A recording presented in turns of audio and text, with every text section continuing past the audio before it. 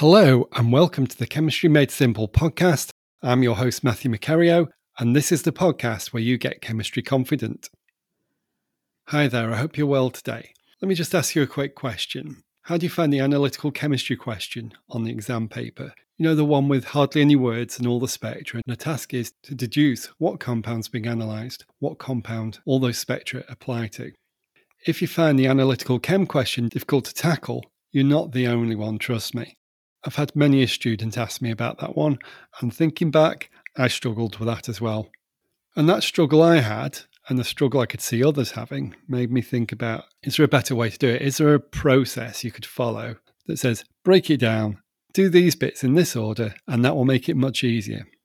And that's what this episode is about. So this is my 5-step process for answering the analytical chemistry exam question.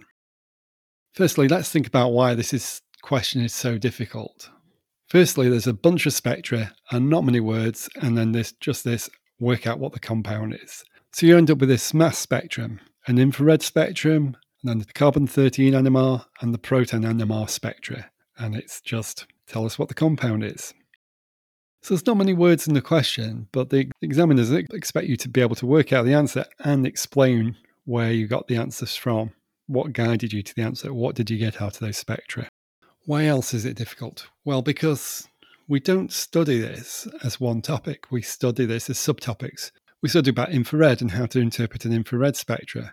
We study about mass spectrometry and what you can glean from an MS spectrum. And similarly with carbon-13 and proton NMR, we're taught how it works and how to interpret the spectra.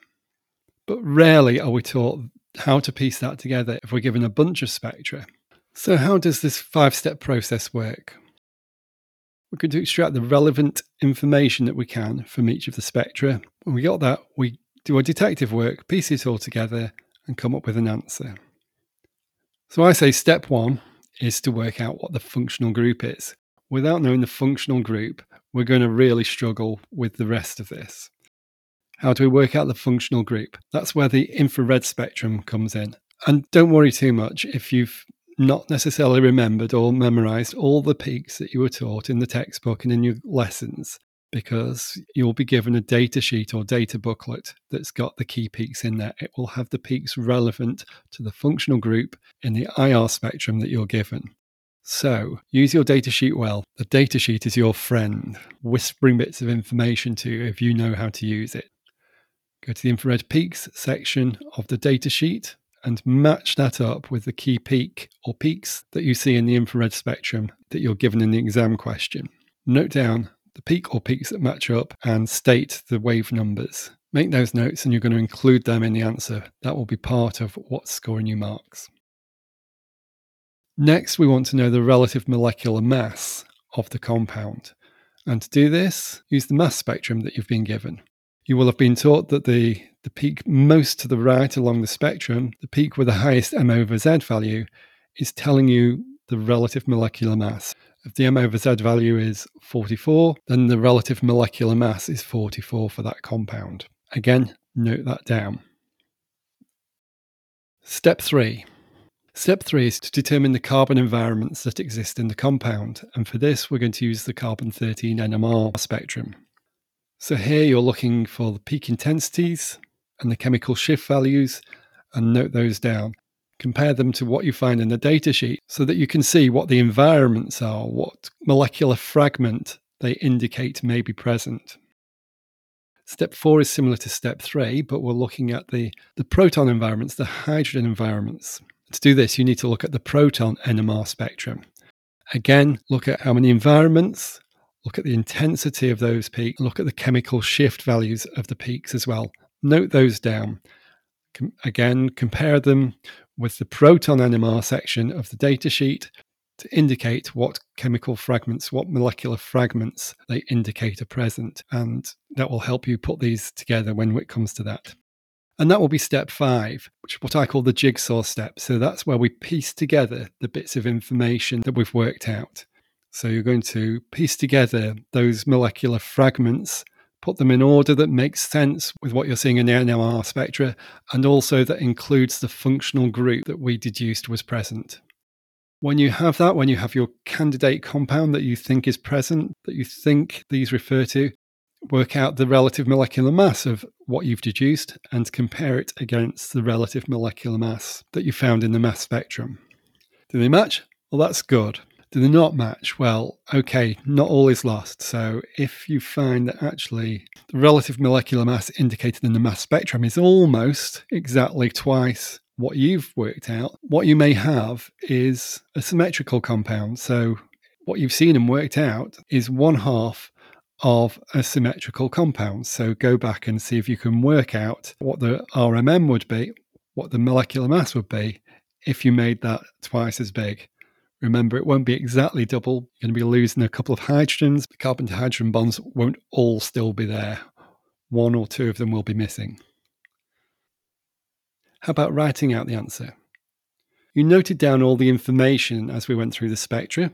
So include those. Include what the functional group is and why you've come to that conclusion. Include the relative molecular mass and that you got that from the molecular peak on the mass spec. Write down the intensities and the chemical shift values for the carbon and proton environments that you spotted on those NMR spectra too. Of course, you need to include the compound at the end, and you can either draw out its structure clearly, or you can write its name, or both. But if you're going to use it, just its name, make sure you do it correctly. So I would advise sketching out the structure clearly. Okay, so can you see what we've done there? We've looked at the spectra. We've worked out the functional group, the molecular mass, fragments based on the carbon environments, and based on the proton environments. And then we've pieced it together and compared it with the relative molecular mass. It sounds a simple process. Actually, I've got a video where I did some live training on how to do the process, followed by a real A-level question, a tough one as well. It throws in a couple of curveballs. That's available for you to look at today, so you can again see the process as it's done and then see the example walkthrough as well. So I walk through that example, I explain all the steps, and I explain those curveballs as well. Well, there's a simple link for that. It's chemistrymadesimple.net/5step. That's the number 5 and the word step. And I'll put that in the show notes too. chemistrymadesimple.net/5step.